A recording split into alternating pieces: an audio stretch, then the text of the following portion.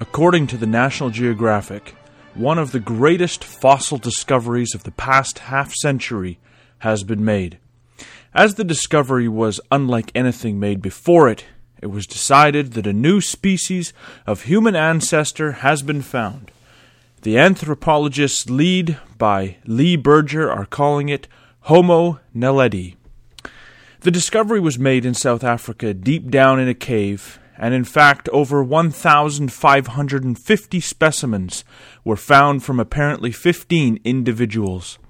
It all sounds kind of exciting, doesn't it? Well, welcome to another edition of the Bible in the News. Although on this subject, the Bible is not getting a whole lot of coverage, if we're honest.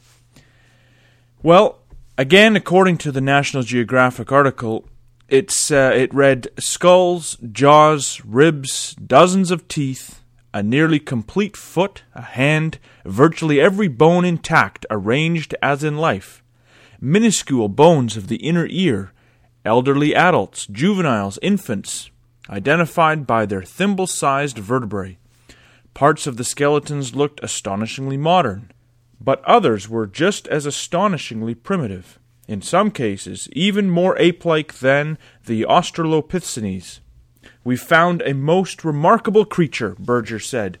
His grin went nearly to his ears. End quote. A gentleman by the name of Michael Lemonick wrote in an article entitled, it was in Time magazine, entitled, How Time Began, and he said the following about anthropology.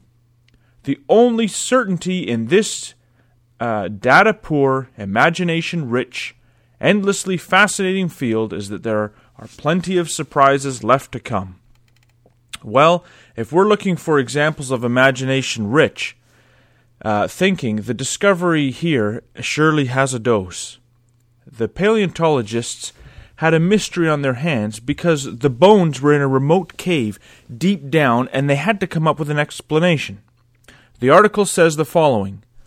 Clearly the individuals weren't living in the cave. There were no stone tools or remains of meals to suggest such occupation. Conceivably, a group of Homo naledi could have wandered into the cave one time and somehow got trapped. But the distribution of the bones seemed to indicate that they had been deposited over a long time, perhaps centuries. If carnivores had dragged hominin prey into the cave, they would have left tooth marks on the bones, and there weren't any. And finally, if the bones had been washed into the cave by flowing water, it would have carried stones and other rubble there too.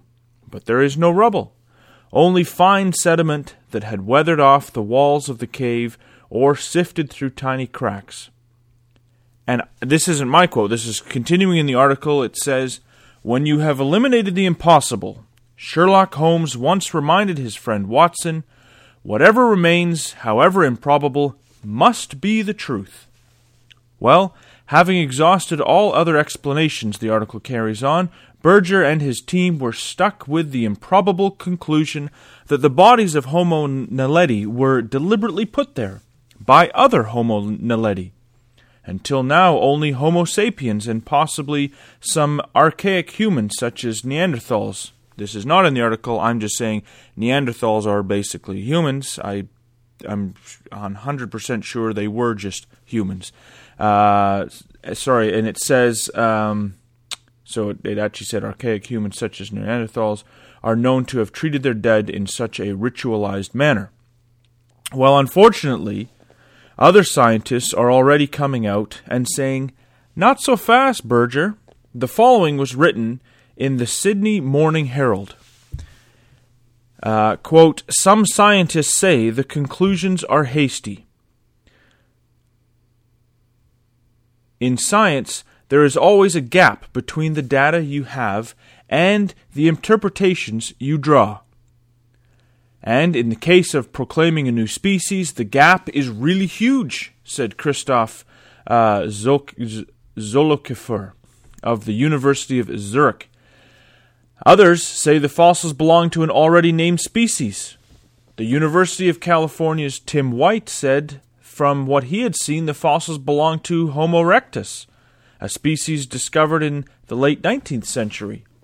New species should not be created willy-nilly. In order to claim a new species, one has to demonstrate that it's different from anything that's ever been known, he said. White noted the published findings included a table comparing 83 anatomical features of Naledi with other species. When you look across those characters, where it's claimed to differ from Homo erectus, you find the portrayal of Homo erectus is often inaccurate, and only 13 of the 83 characters are even alleged to be different, he said. Questions have also been raised about the failure to date the find and the theory that the species might have disposed of its dead, which has been proposed as the most plausible scenario. I love how open it is that we're just guessing a lot of this. Most plausible scenario for the bones placing in the cave, but it's ultimately a guess. Naledi's lead scientist, Lee Berger of Johannesburg's University of Witwatersrand, countered that his critics were the ones showing haste. He said they should not shoot from the hip based on their preconceived ideas, but look at these papers and give a thoughtful critique to the peer-reviewed literature. We were able to mass the intellectual power and energy of more than 60 scientists. That logically speeds things up, he said. End quote. Well, Lee Berger feels a little better about his findings, and the National Geographic quotes Berger as saying, "The message we're getting is of an animal right on the cusp of transition from Australopithecus to Homo." Although we would not agree with all the doctrinal beliefs of the folks over at Answers in Genesis, as far as I'm concerned, Dr. Elizabeth Mitchell has it right in the following quote, taken from the article entitled, "Is Homo naledi a New Species of Human Ancestor?" And she writes, "We know from God's Word that nature did not experiment with how to evolve humans. God told us He created 2 humans as well as land animals, and that includes apes on the same day. That means that there could be no evolution involved. Scientific observation also confirms that living things only vary and produce within their created kinds. Therefore, whatever species these bones represent, we know that they cannot be any sort of intermediate between apes and humans. The only way to find an ape-man, or a bridge between apes and humans, is to misinterpret fossils either of an ape or a human as something in between. These fossils, like so many others before him, may reshuffle the family tree. That evolutionists are constantly drawing and redrawing in their efforts to create for us a history apart from God. But they will not reshuffle the truth about human history or what it means to be human. We know that God created man and land animals the same day without evolution. We seriously doubt the original owners of the Dinaledi bones, that was the cave that they were found in. Bones were among those the descendants of Adam and Eve. As the preponderance of the evidence suggests, they were animals, one of the variations that developed among apes. They most certainly were not any sort of evolutionary intermediate. On the other hand, we know that all varieties of humans that have ever lived have been descendants of Adam and Eve.